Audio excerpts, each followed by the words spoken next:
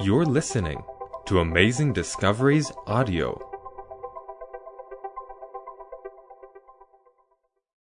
This is Prophetic Prototype, Episode 2, with Eric Walsh. We're going to start by just getting into the scripture reading. Isaiah chapter 40, starting at verse 3. The voice of him that crieth in the wilderness, prepare ye the way of the Lord. Make straight in the desert a highway for our God. Every valley shall be exalted, and every mountain and hill shall be made low.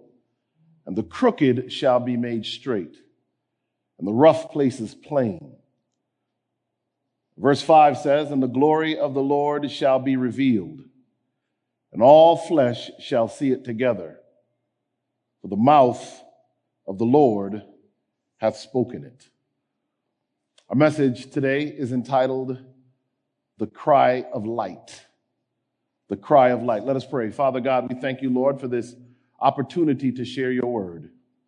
I ask now, Lord, that you make me just a nail upon the wall, a rusty, sorry nail, Lord. But upon that nail, I ask that you hang a portrait of Jesus Christ. Let Eric Walsh not be seen or heard. Instead, Father, let us hear a word from the throne room of grace.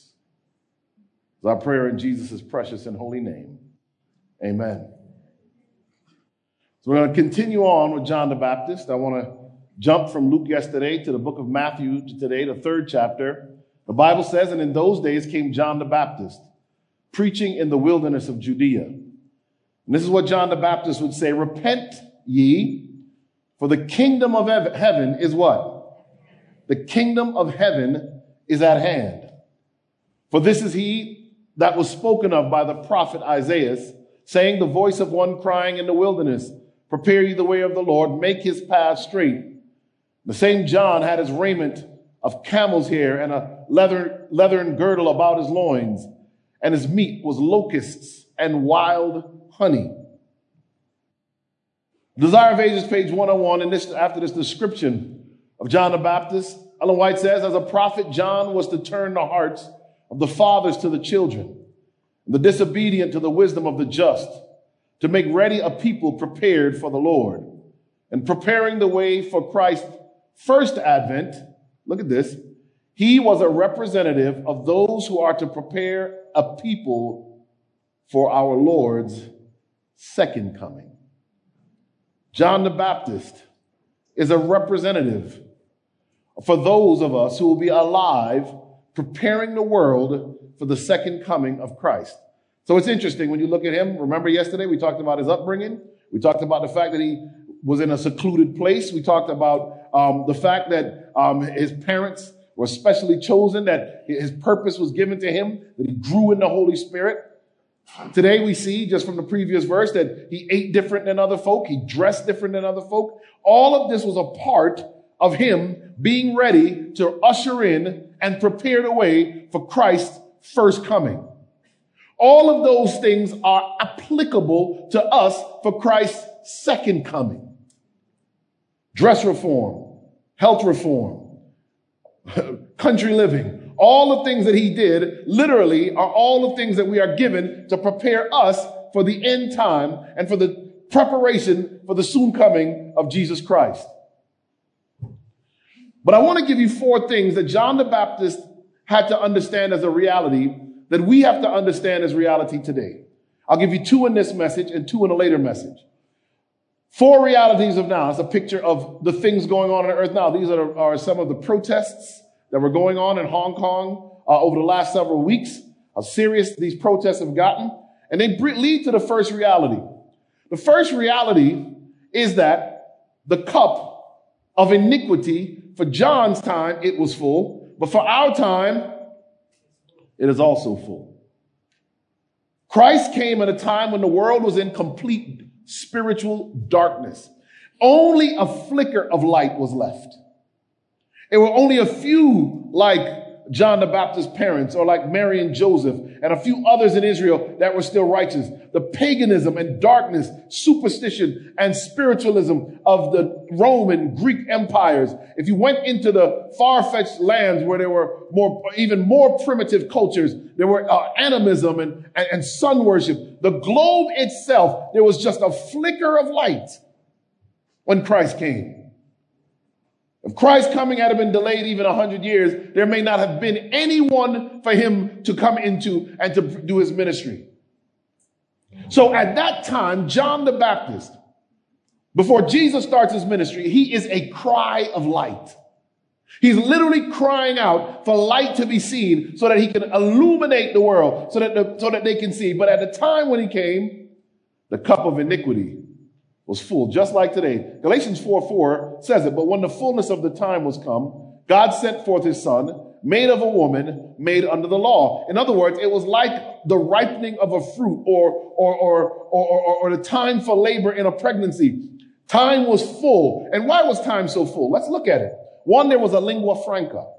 The Greek language was accepted everywhere, and it was one of the best written languages for the scripture to be recorded in. Greek is such a descriptive language that love does not have one word, it has 3 words. That allowed the early Christian writers specifically to write in such a way as to really give powerful meaning in the scriptures.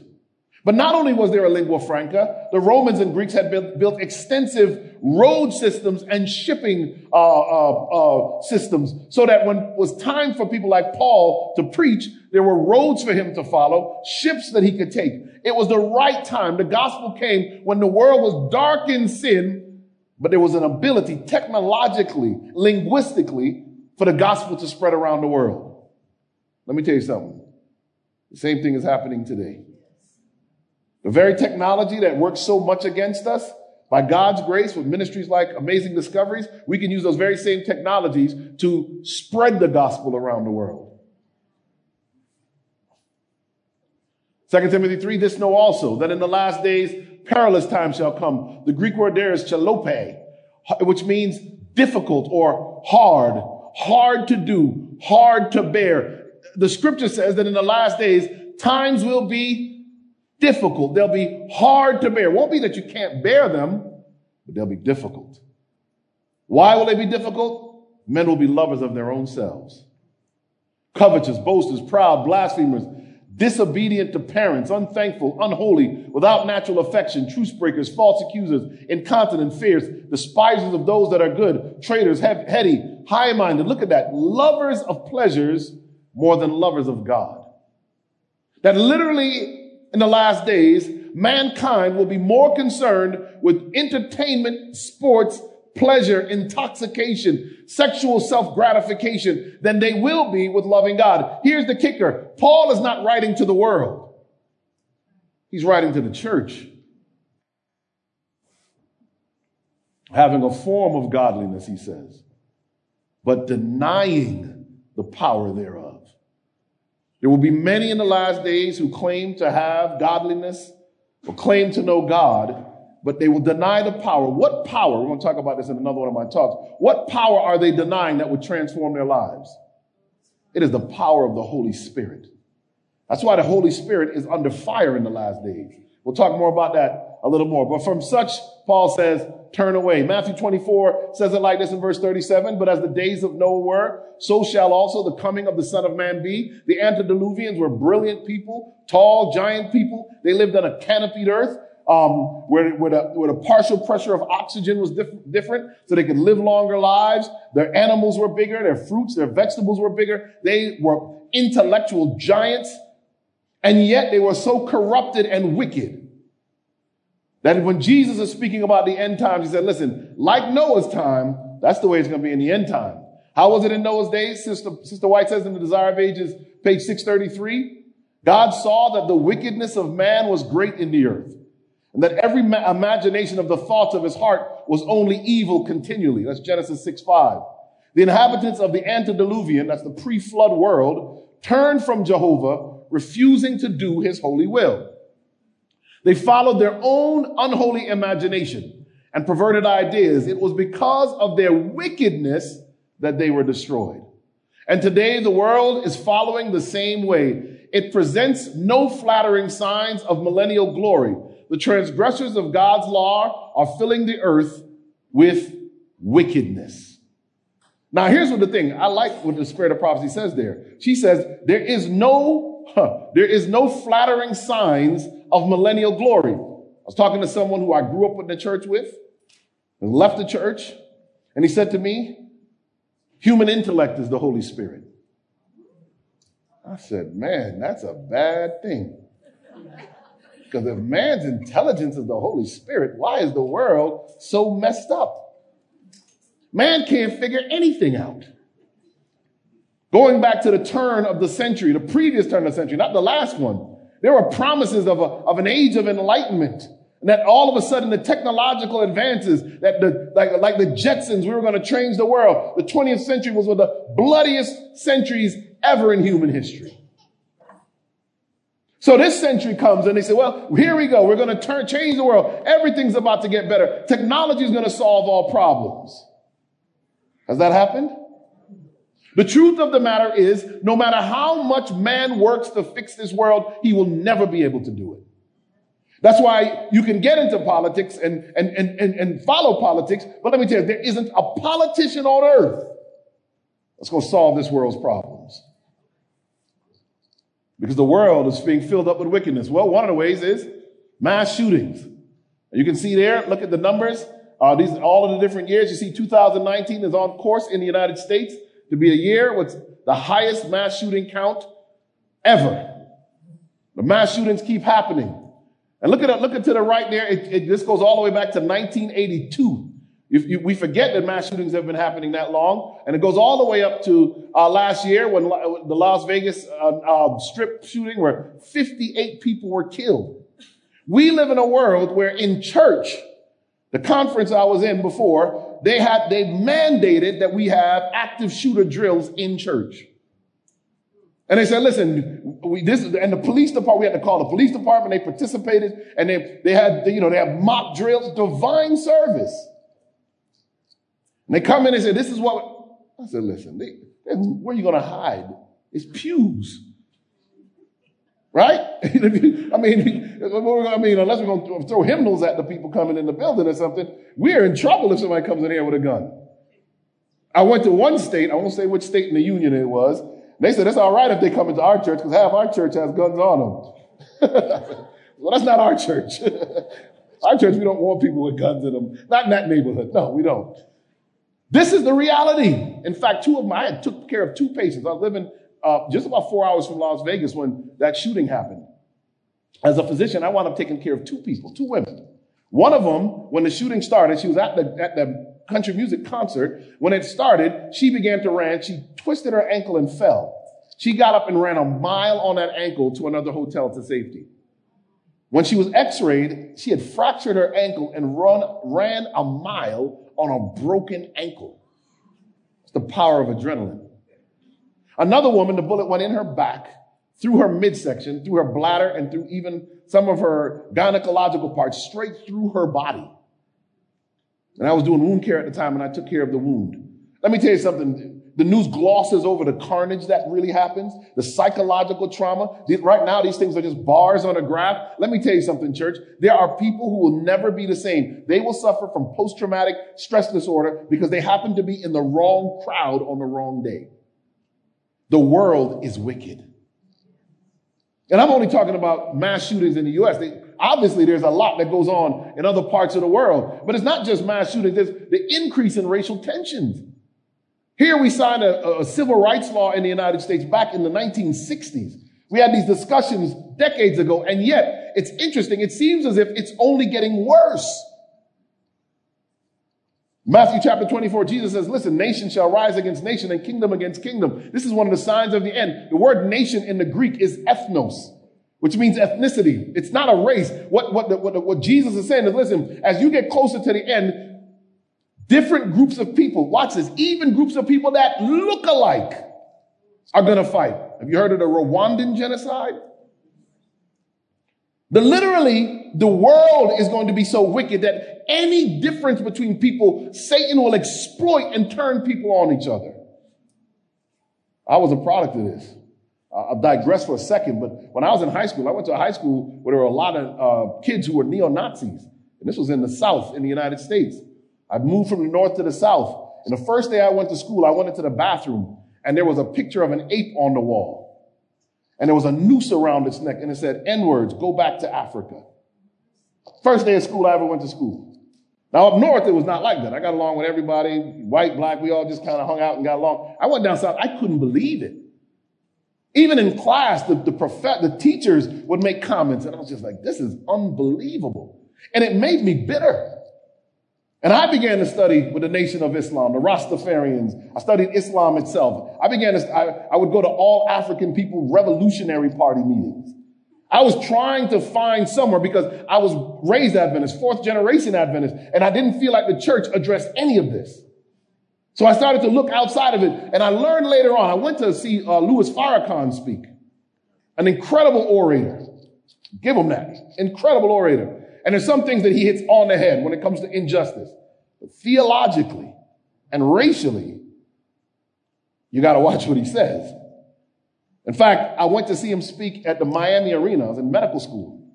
By now, I've been going to hear him speak for years. They'd actually put me on a committee, the Stop the Violence Committee. I went to hear him speak at the Miami Arena. And again, great orator. And he said, the black man is the original man. And they say this all the time. And I said, I've heard that before. He said, and I can prove it. I've eased up in my seat. He said, I can prove it. He said, 66 trillion years ago. I said, 66 trillion with a T? Well, not even the evolutionists go back that far. He said 66 trillion years ago, he said the black man blew the moon off of the earth with dynamite.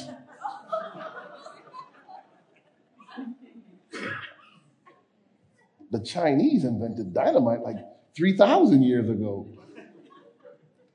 He said, and I can prove it. And at this point, I'm like, okay, I got to hear the rest of this one. He said, when the astronauts went to the moon, he said they could still smell the dynamite. You laugh. I sat down in my seat, church, and I repented. I hung my head as 8,000 people stood to roaring applause in support of what was said. I shrunk down in my seat and I repented. Father, forgive me. I have allowed my scars to put me in a place where the doctrines of devils is being taught. The racial tension is going to get worse. The only answer to not becoming polarized and picking sides is to realize that you are not a member of any race. That in fact, my citizenship is not on this planet. You see, my citizenship is in the kingdom of the living God. And I have been adopted into the family of God. Wherefore we cry, Abba, Father. I am no longer a product of that's why I don't do Ancestry.com and 23andMe. I don't care where I came from. I'm concerned with where I'm going. We live in a world that will have racial charge and racial splits all the way through. Does that mean that we ignore racial injustice? Absolutely not. Does that mean that we don't love one another? Let me tell you something. It means that the church must be a place that when the world looks at it, it is a place where people of all kindreds, tongues, nations, nationalities, ethnicities, races, all come together in love because we are covered by one color, the red blood of Jesus Christ.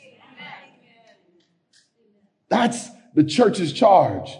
By this men will know that you are my disciples. Why will they know that we as Christians are God's disciples? Because we have love one for another.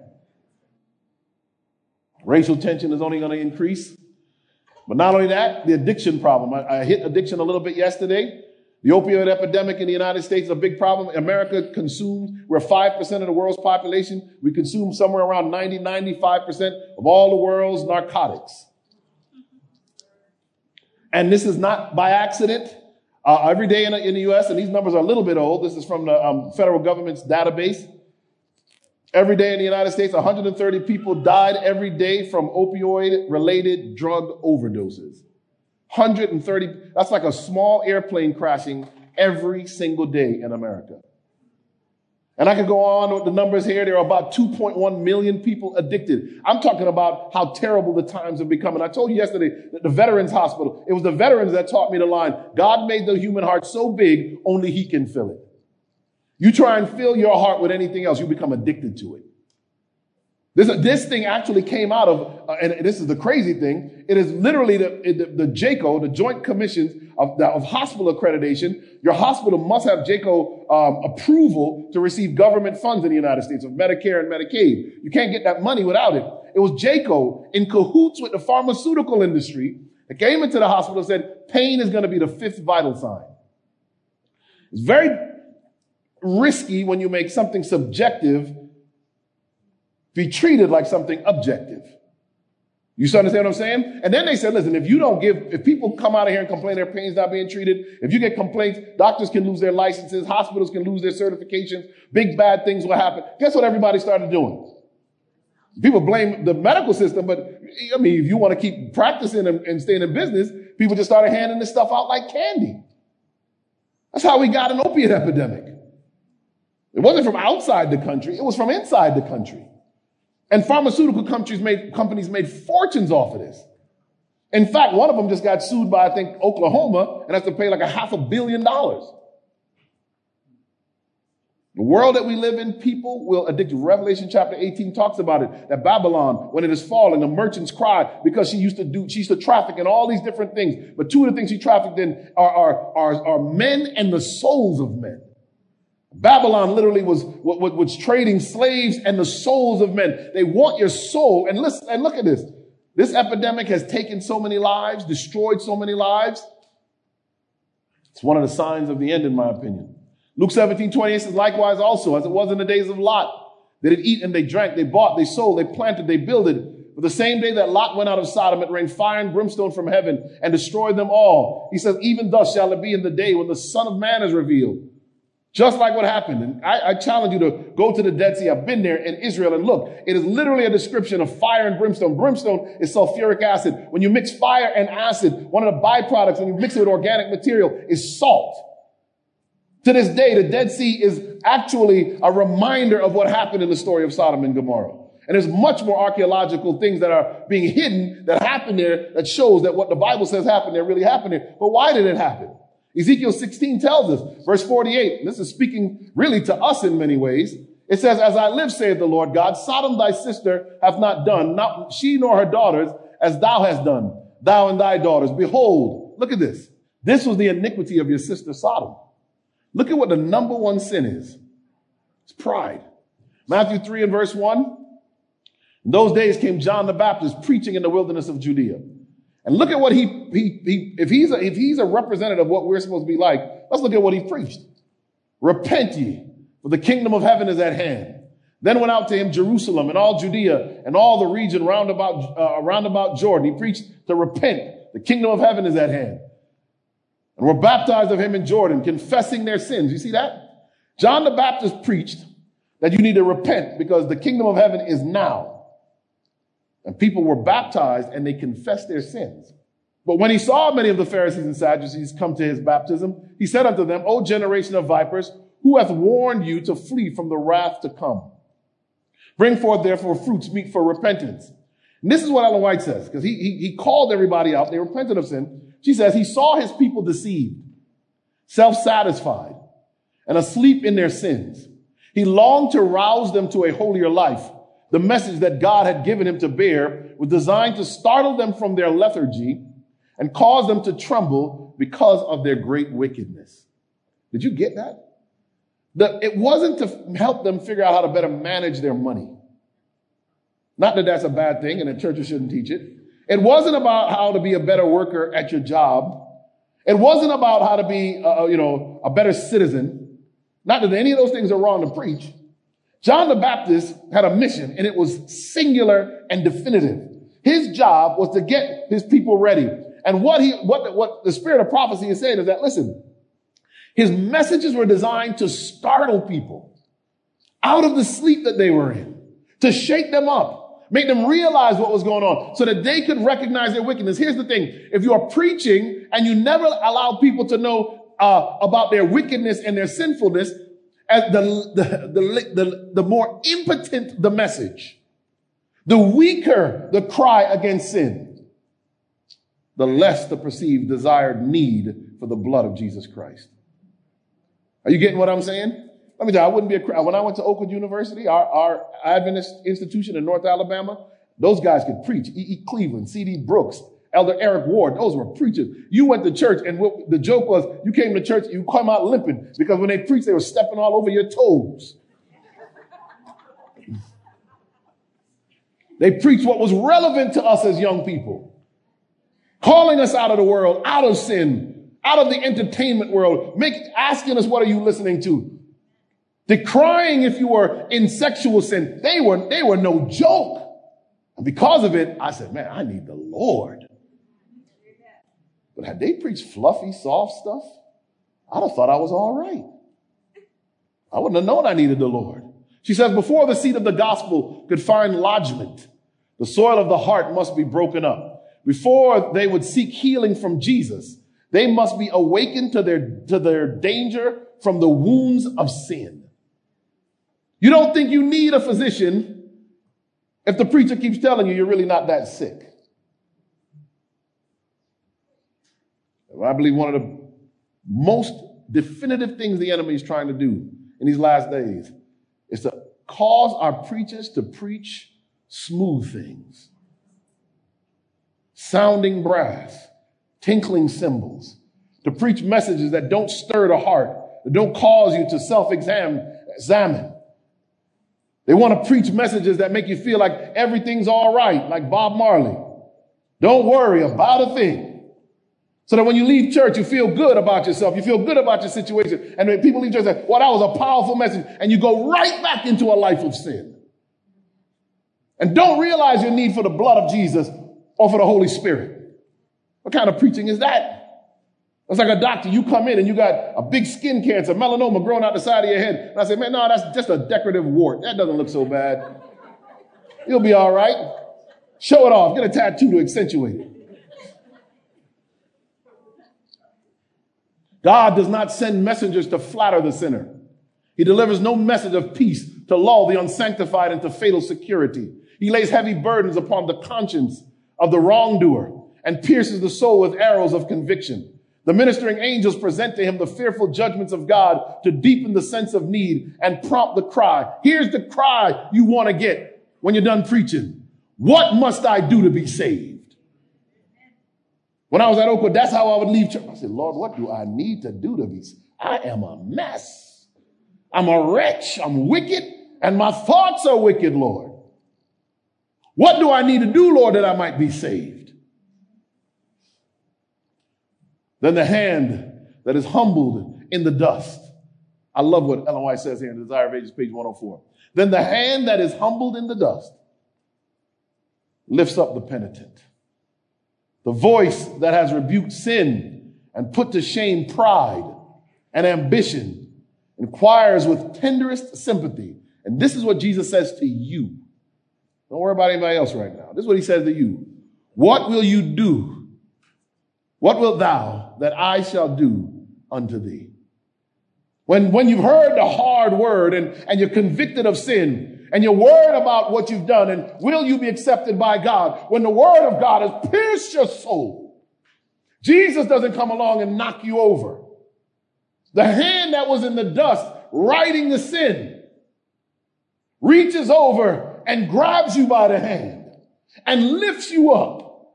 Jesus throws his arms around you and whispers in your ear, what can I do for you? What do you need? And in that moment, you realize, just as God has called you and called out your sin, his son has paid the price for your sin. You don't have to live in sin. And let me tell you something. Some of us as Christians, we spend all our time regurgitating our past and all of our past failures. Let me tell you something. That is the work of Satan. I challenge you to accept the blood of Jesus Christ, to sincerely repent of your sin. My Bible tells me that he is faithful and just to forgive us of our sin and to do what? And to cleanse us from all unrighteousness. You do not serve a God who's going to just leave you in sin. My Bible tells me he doesn't just forgive you of your sin, he forgets your sin. After all the mess David did, there are verses later on in the Old Testament where it does not even mention his sin. It just says he kept the commandments. He followed God's ordinances. You say, wait a minute, David? Until you remember, God takes your sin and casts it into the sea of forgetfulness. You know, man has been to the moon. Man has never been to the bottom of the deepest recesses of the bottom of the ocean. We say we've been to the moon. We brought back moon rocks. We've not been to the bottom of the ocean. Isn't it interesting? God could have said, listen, I'm going to put your sin on the moon. Because at a time, it would have seemed like nobody'd ever get to it. He said he put your sin at the bottom of the ocean. So you don't need to live in the shame or the guilt of your past. You can be free. The story is told of a young man who was going to play poker one night. It gotten to a point where he was drinking a little too much. So he went, true story, in one of the western United States, he went to go play a game of poker. Had a little too much to drink. He thought the guy across the table from him was cheating. He reached down, got his gun, pointed across the table, boom, shot and killed the guy sitting across from him. Guy fell over dead. The police came and got him, took him to jail. His family was distraught, of course. He'd never done anything wrong in his life, never been in any trouble. They're trying to figure out how they could help him. They stood by him as he went through the trial. The judge, the jury sentenced him to death in the electric chair. True story. By the time he was sentenced, a few years had passed. His family decided, listen, maybe we can write the governor, get a petition and ask the governor for a stay of execution, meaning he'd spend the rest of his life in jail, in prison, I should say, in prison, but he would not die in the electric chair. So everybody in the house signed the petition to get him a stay of execution.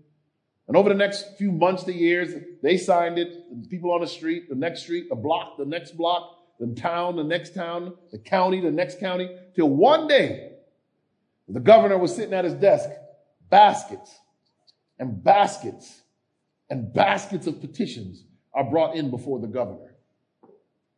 The governor was a Christian.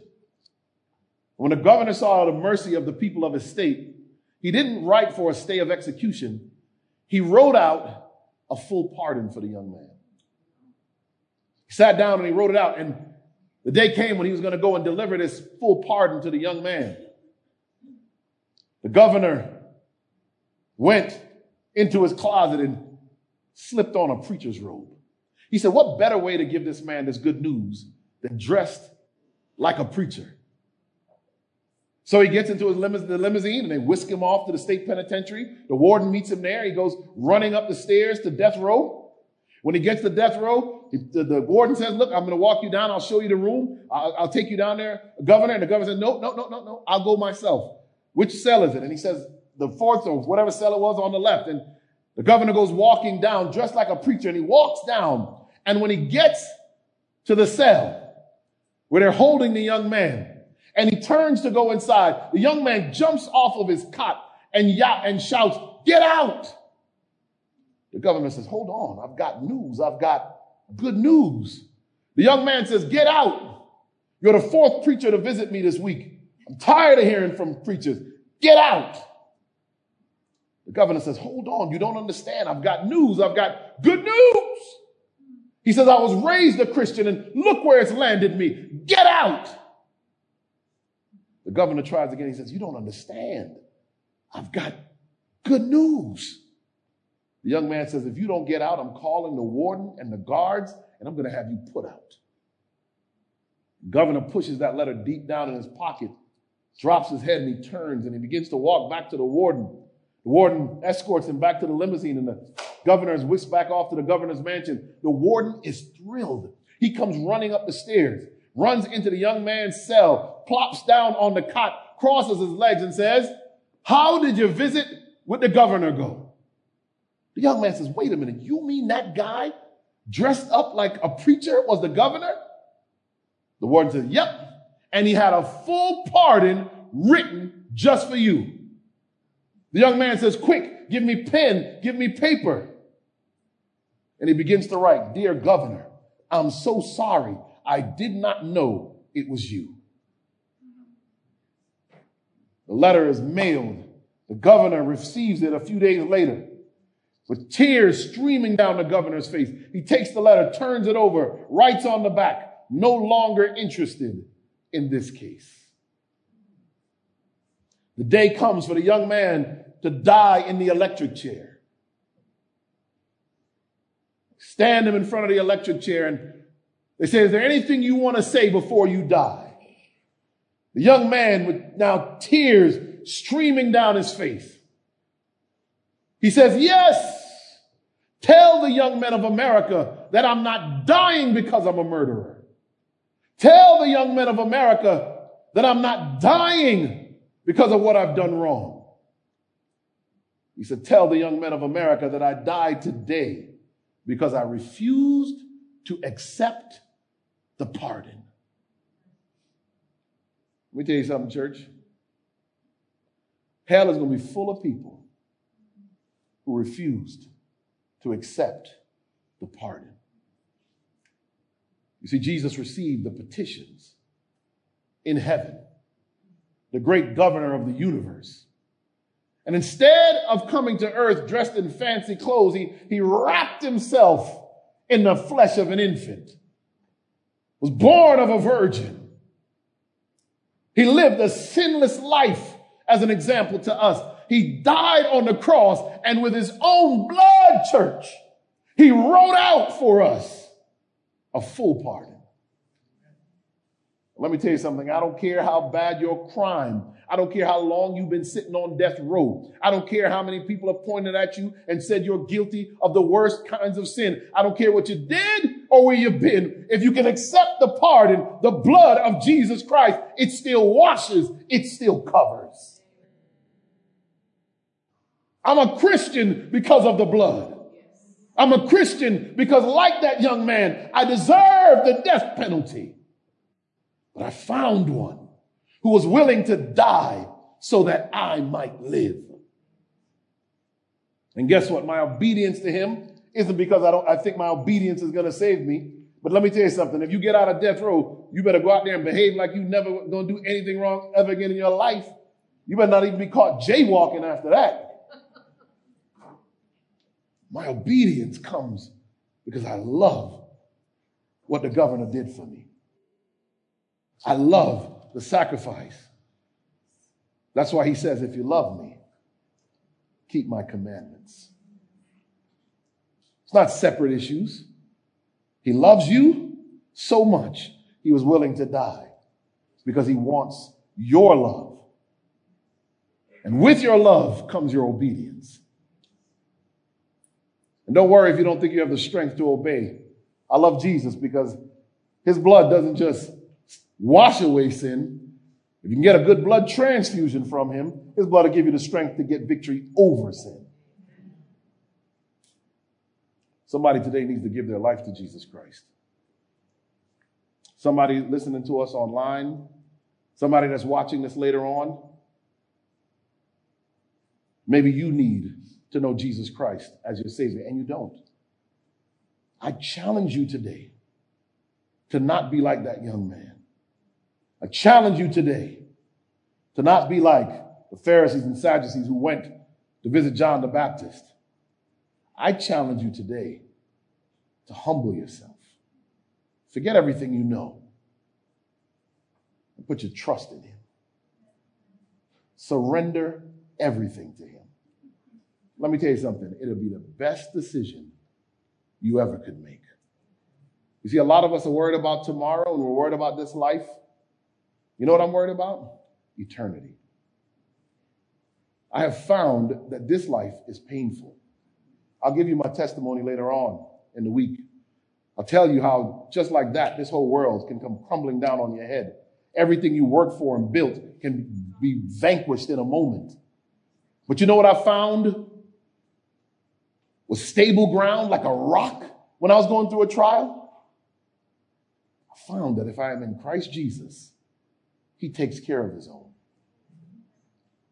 That with Jesus in the vessel, I can smile at the storm.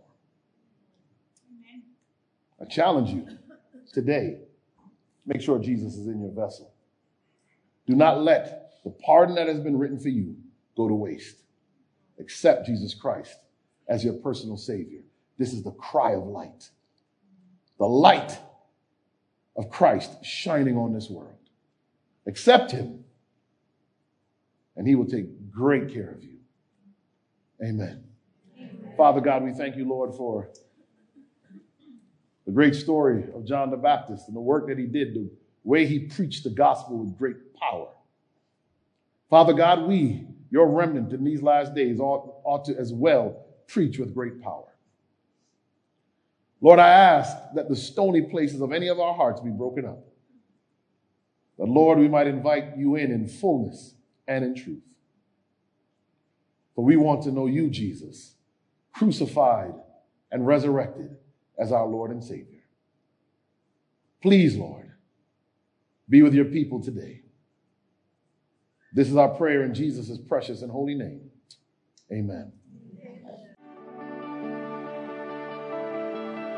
If this episode impacted you, please share it with others. Amazing Discoveries is a donor-supported ministry.